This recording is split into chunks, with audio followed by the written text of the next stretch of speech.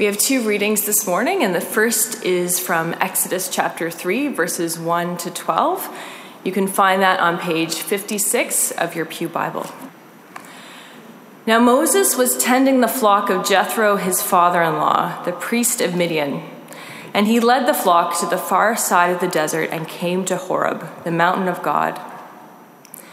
There the angel of the Lord appeared to him in flames of fire within a bush.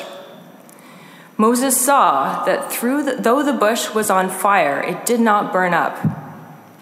So Moses thought, I will go over and see this strange sight, why the bush does not burn up. When the Lord saw that he had gone over to look, God called to him from within the bush, Moses, Moses. And Moses said, Here I am. Do not come any closer, God said. Take off your sandals, for the place where you are standing is holy ground. Then he said, I am the God of your father, the God of Abraham, the God of Isaac, and the God of Jacob. At this, Moses hid his face because he was afraid to look at God.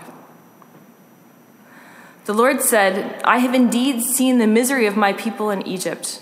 I have heard them crying out because of their slave drivers, and I am concerned about their suffering.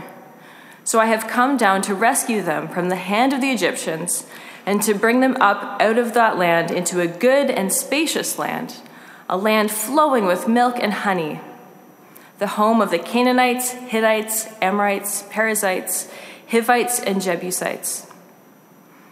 And now the cry of the Israelites has reached me, and I have seen the way the Egyptians are oppressing them. So now go. I am sending you to Pharaoh to bring my people, the Israelites, out of Egypt. But Moses said to God, Who am I that I should go to Pharaoh and bring the Israelites out of Egypt? And God said, I will be with you, and this will be the sign to you that it is I who have sent you. When you have brought the people out of Egypt, you will worship God on this mountain. Our second reading is from John 8, verses 48 to 59, and that can be found on page 1060 of your Pew Bibles. The Jewish leaders answered him, Aren't we right in saying that you are a Samaritan and demon-possessed? I am not possessed by a demon, said Jesus, but I honor my Father, and you dishonor me.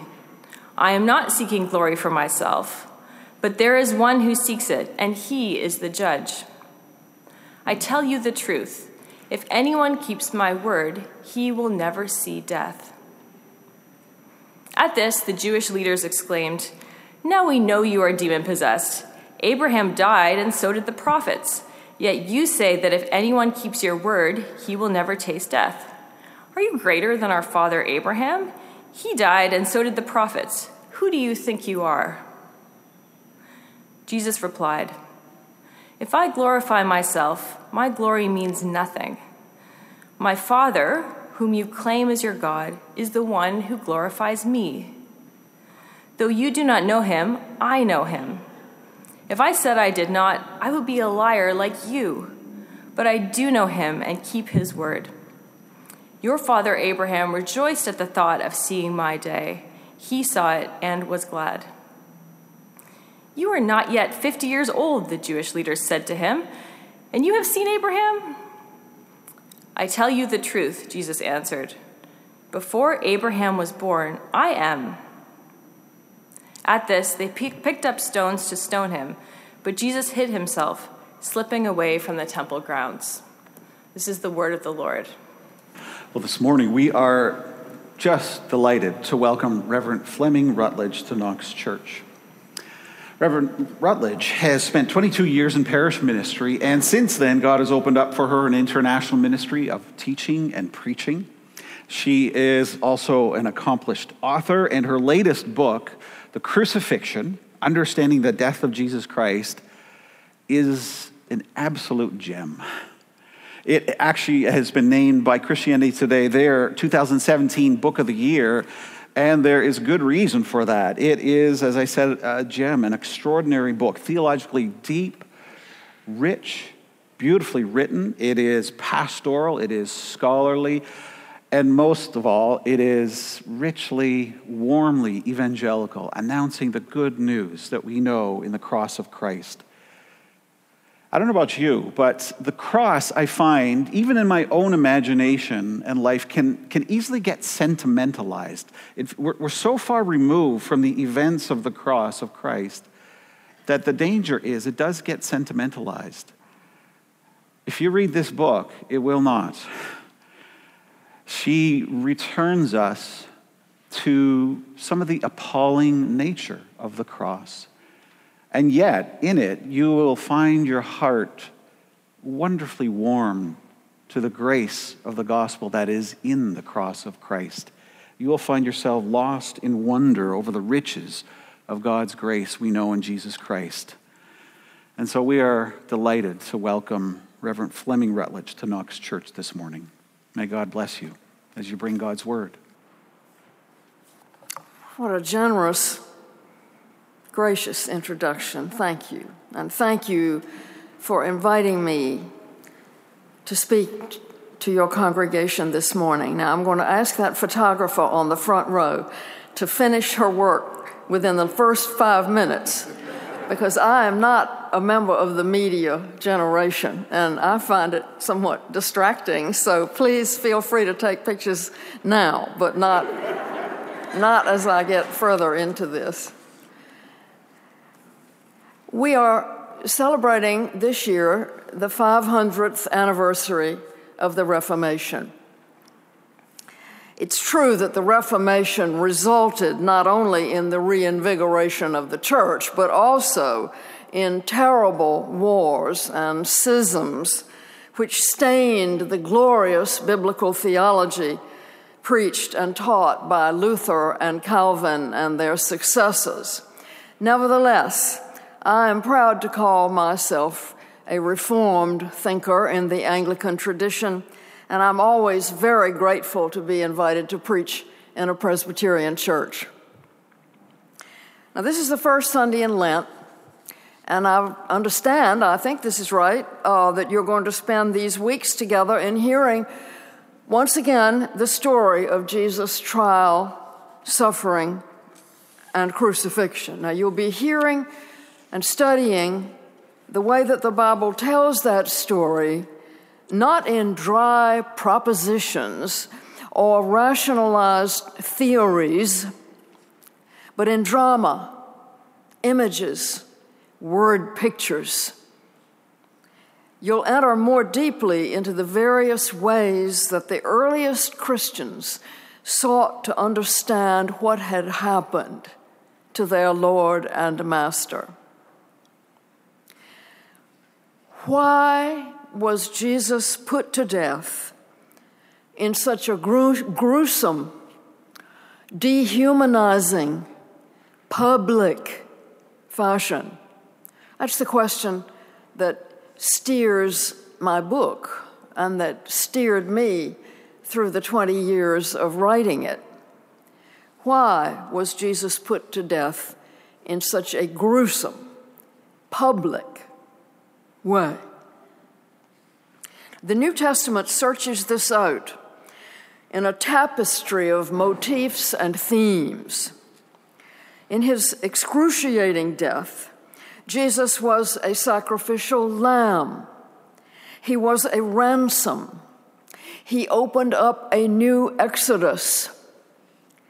He was our substitute. He suffered the judgment that we deserved.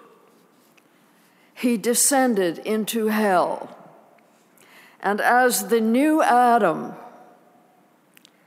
he relived our human life from the inside and emerged victorious over the powers of sin and death on our behalf and in our place. You'll look at these as one looks at the facets of a prism, turning it first this way and then that way to catch the light. No one facet should be allowed to predominate. All are essential to understanding what Jesus did for us in his death. I'd like to emphasize one thing from the beginning. If you don't remember anything else, I hope you'll remember this. It's commonplace to talk about our journey to God. Everywhere I go in the early weeks of Lent, I hear about our journey to the cross. But our journey is really not the point. In and of ourselves, we are not able to make a journey to God, as Isaac Watts so wonderfully says it in that hymn. The story of salvation is not our journey to God, but his journey to us. You remember the story of the prodigal son, how he took a journey into a far country, and he lost his inheritance, his family, his friends, his self-respect, his future, and ended up sitting in a pigsty with nothing to eat. Karl Barth, when he sought to find a way of describing God's journey, called it the journey of the Son of God into the far country. Yes, Jesus came into the pigsty of our world for our salvation. That is the journey that we tell. The retelling of that story, that journey is our vocations as Christians until we are called home. So, as an introduction to your immersion in the New Testament story of the journey of the Son of God to the cross, I'd like to start out with the two biblical texts that you just heard. One from the Old Testament and one from the New. Now, actually, I have 4 texts, but I'm saving 2 of them for the end. Now, these passages seem like a sort of strange choice for the first Sunday in Lent because they don't seem to have anything to do with the passion and death of our Lord, but they are an entry into something primary and indispensable for understanding the death of Christ. Namely, who is he? As his enemies said in the lesson that you heard, who do you think you are? Who was he? Who is he? What is his identity? Everything depends on that. And he himself asked his disciples at a crucial moment in the other 3 Gospels, the first 3, who do you say that I am? We're going to start by asking another question. Who is God? How are we to understand who God is? And how are we supposed to worship God? And how do we conceive of him when we worship him? When we seek to follow him? When we try to shape our lives according to him? Now, it's really important to realize that the answer to that question is not self-evident. Many people that believe that God is what we make of him. I once let myself be talked into an argument about what God is like with a woman whom I knew was not a churchgoer or in any sense a student of what's in the Bible. She didn't like what I was saying, and I, to be sure, I was probably not saying it very well. But she declared that the God I was talking about was dreadful, and that her God had nothing to do with church or Bible, but was always love and kindness, and she ended up triumphantly saying, "And I think that's a pretty nice God." It's funny how I'm still thinking about that 30 years later.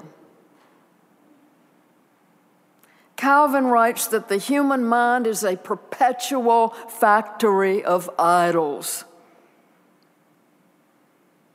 All of us continually imagine God to suit ourselves, I think that's a pretty nice God. Now, this question about idols and the identity of the true God lies at the heart of the story of the burning bush. I'm sure you know we are not supposed to take this literally. Let's not worry about what kind of desert plant this was, or how hot the sun was, or maybe this bush had some kind of sap that kept it from burning quickly. That's not the point, right? The point is that this is amazing. This is not something that happens in everyday life. There's an atmosphere of the uncanny and the inexplicable here. Moses doesn't get that right away. He goes toward the bush with the idea that he can figure it out. When he discovers its secret, then he can go on about his business. But a voice comes out of the bush. What's this? A talking bush? Here's where the story gets really serious. This voice is not a human voice. The speaker is invisible, surrounded by flames. In the words of one of our classic hymns, the speaker is in light inaccessible, hid from our eyes. To Moses, the voice says, "Stand away, take your shoes off. This is holy ground." Suddenly we are on notice. This is not a matter for scientific investigation or even religious investigation.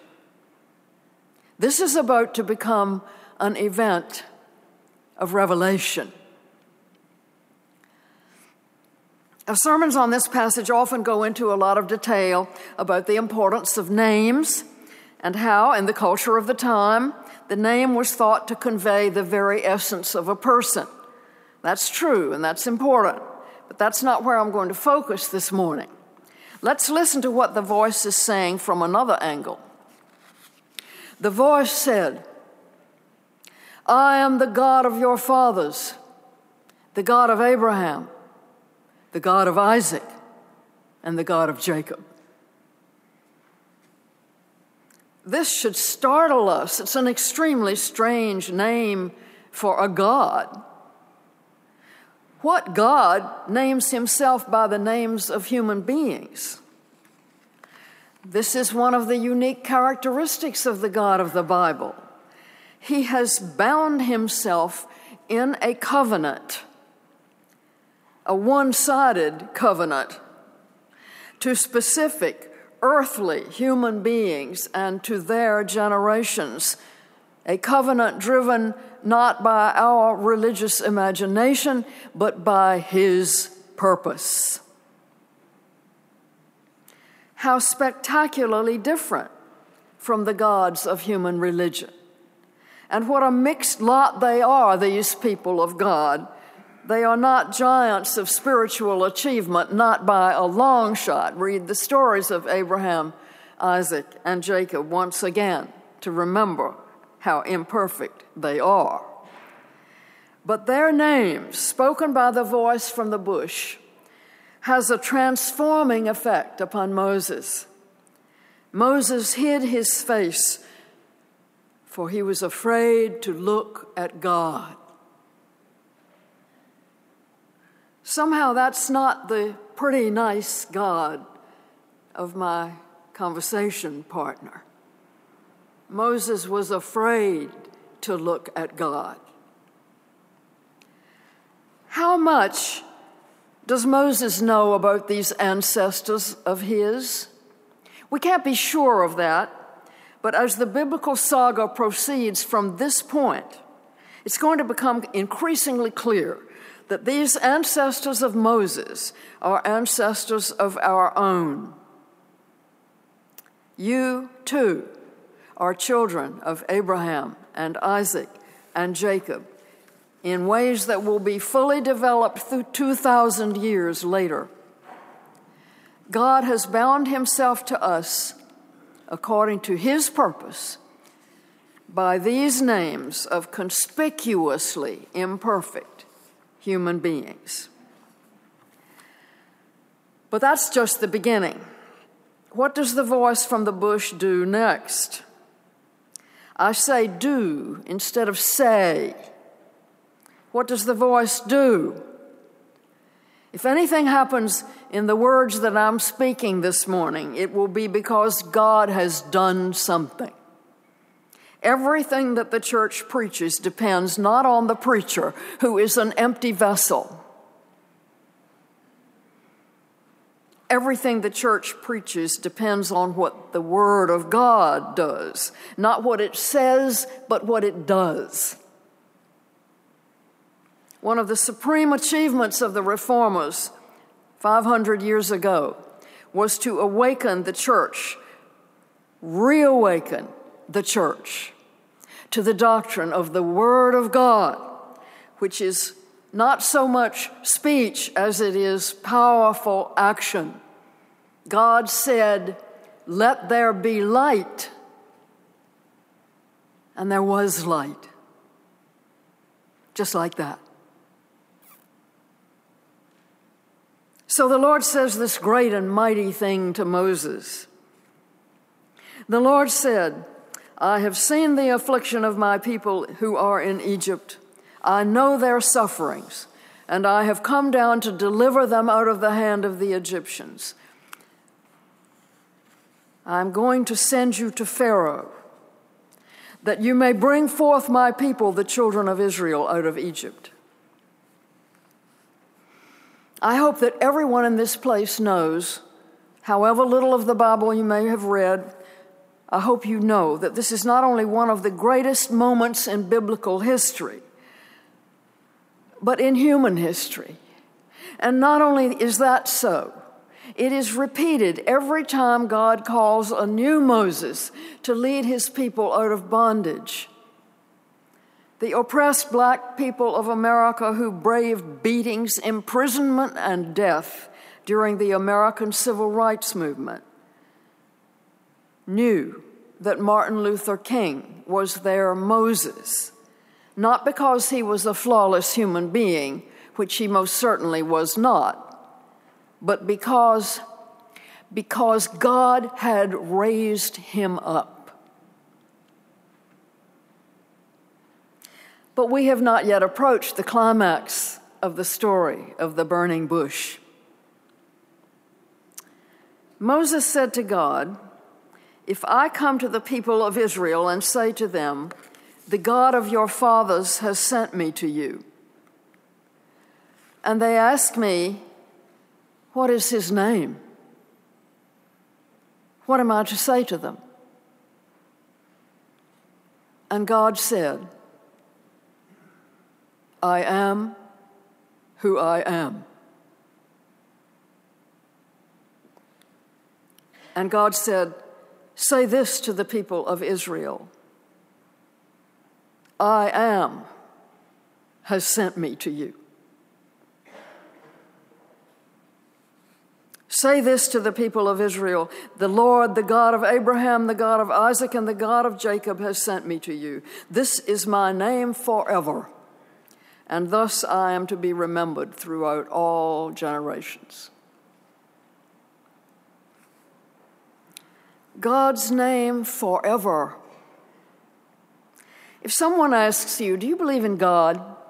what do you say?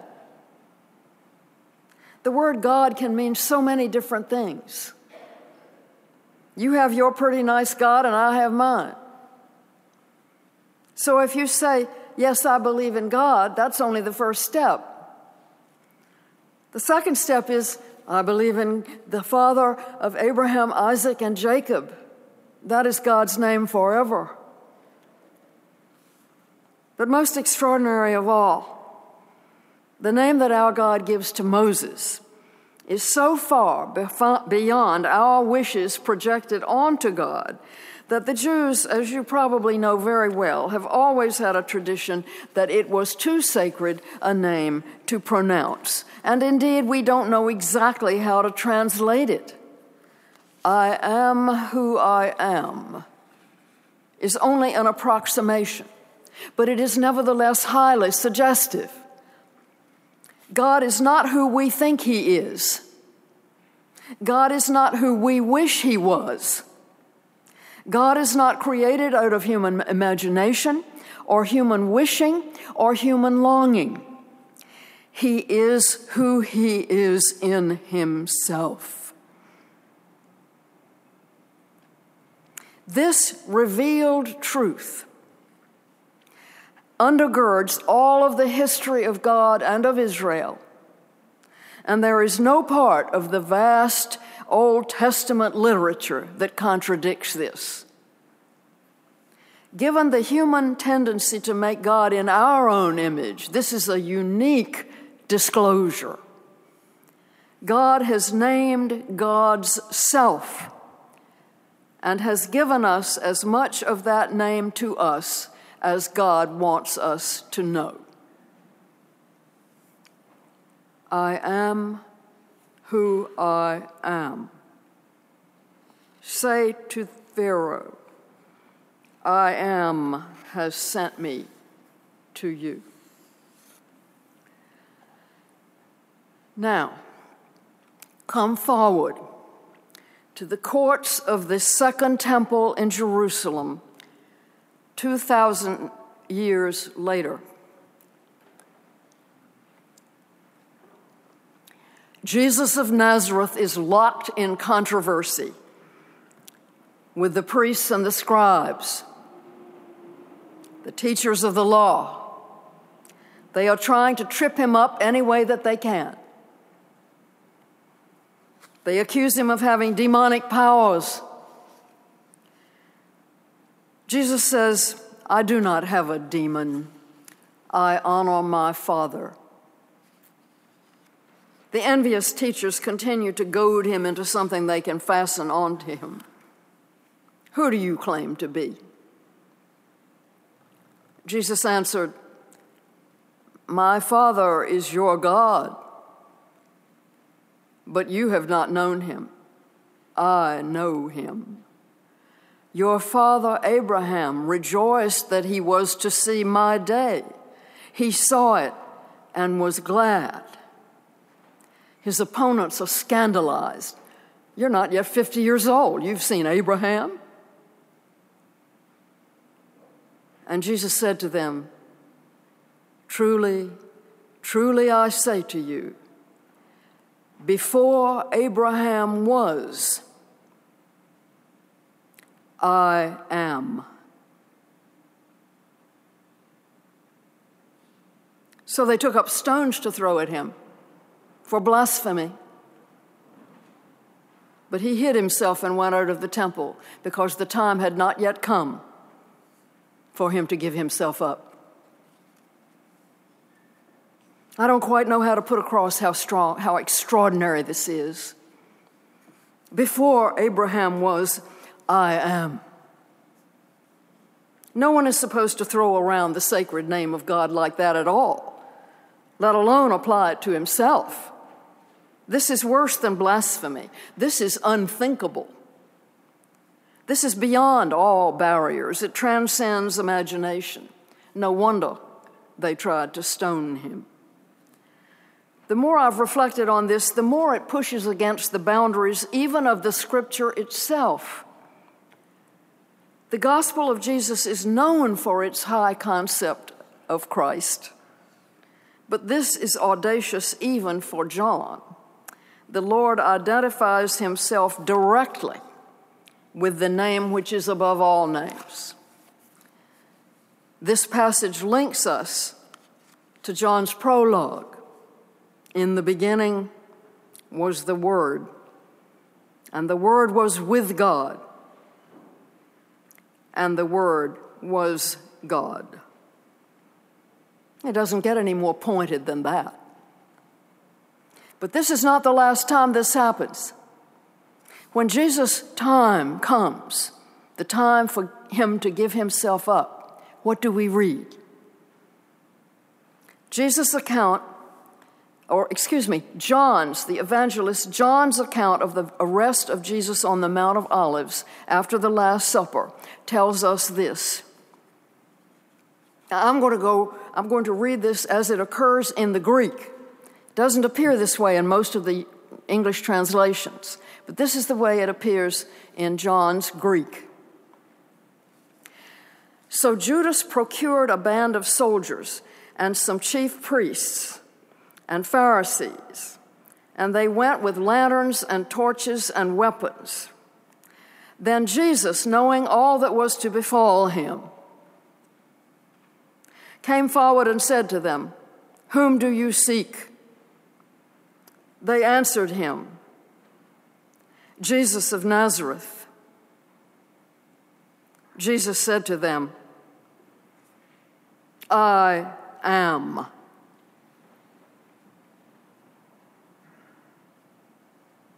And when he said this, they drew back and fell to the ground.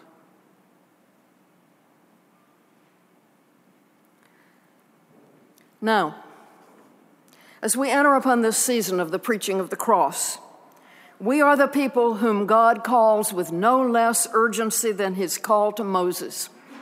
He is calling us to embrace with our inmost selves this unheard of gospel.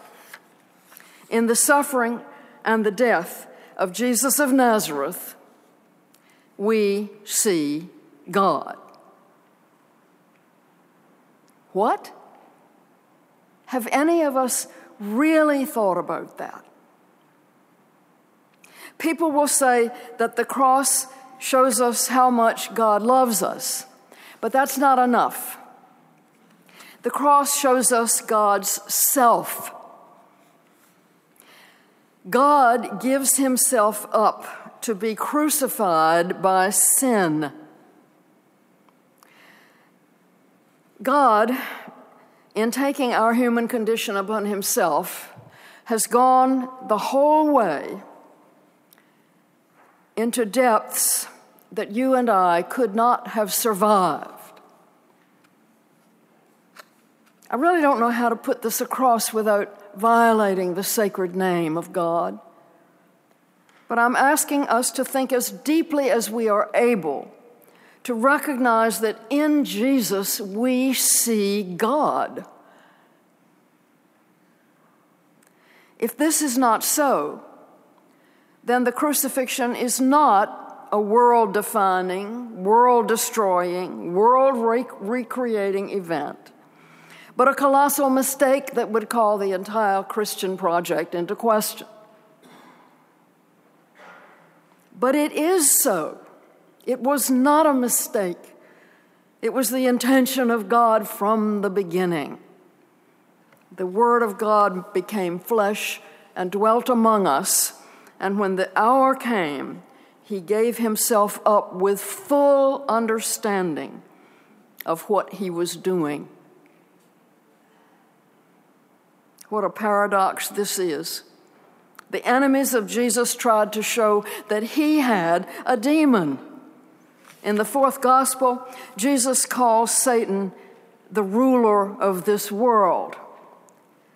As Jesus gives himself up to the ruler of this world, he destroys the power of this supreme enemy and of his weapons, sin and death. And when he dies, he says, "It is finished. It is completed. Consummatum est. I have finished my work."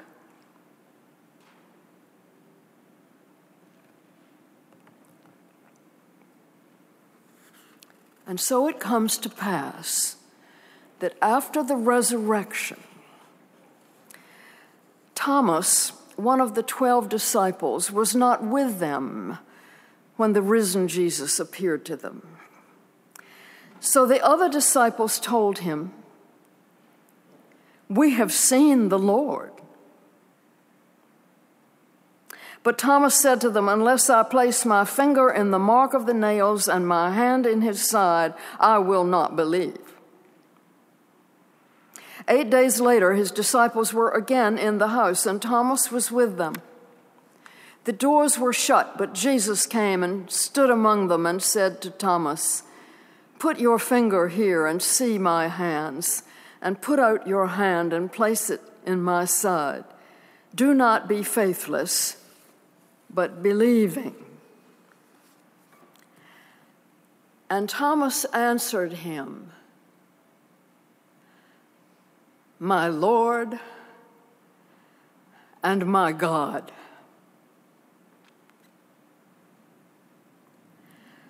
My Lord and my God. Those titles are reserved in the Old Testament for Yahweh alone. This is the climactic moment in the fourth gospel. John has held back these titles, reserving them for the moment when the crucified Christ reveals his wounds. In all the Gospels, this is the highest designation of Jesus. The highest designation of Jesus as God himself that we have in the Gospels.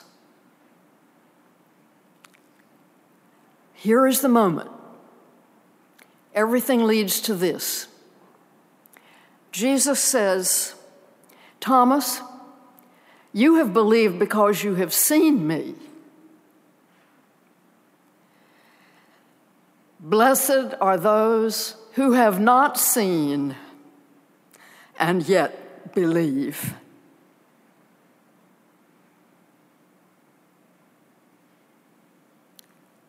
That's me, and that's you. Blessed are those who have not seen and yet believe. Blessed is every person in this congregation at this moment who sees Jesus Christ today, not with human eyesight, but with the eyes of faith,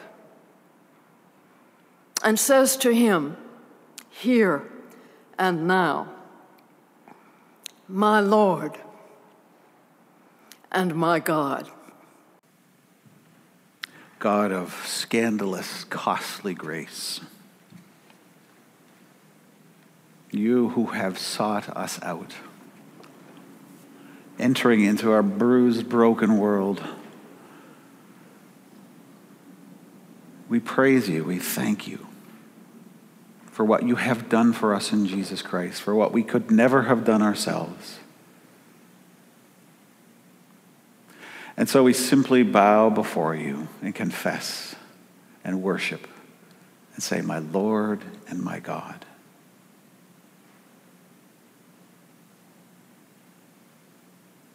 In Jesus' name, amen.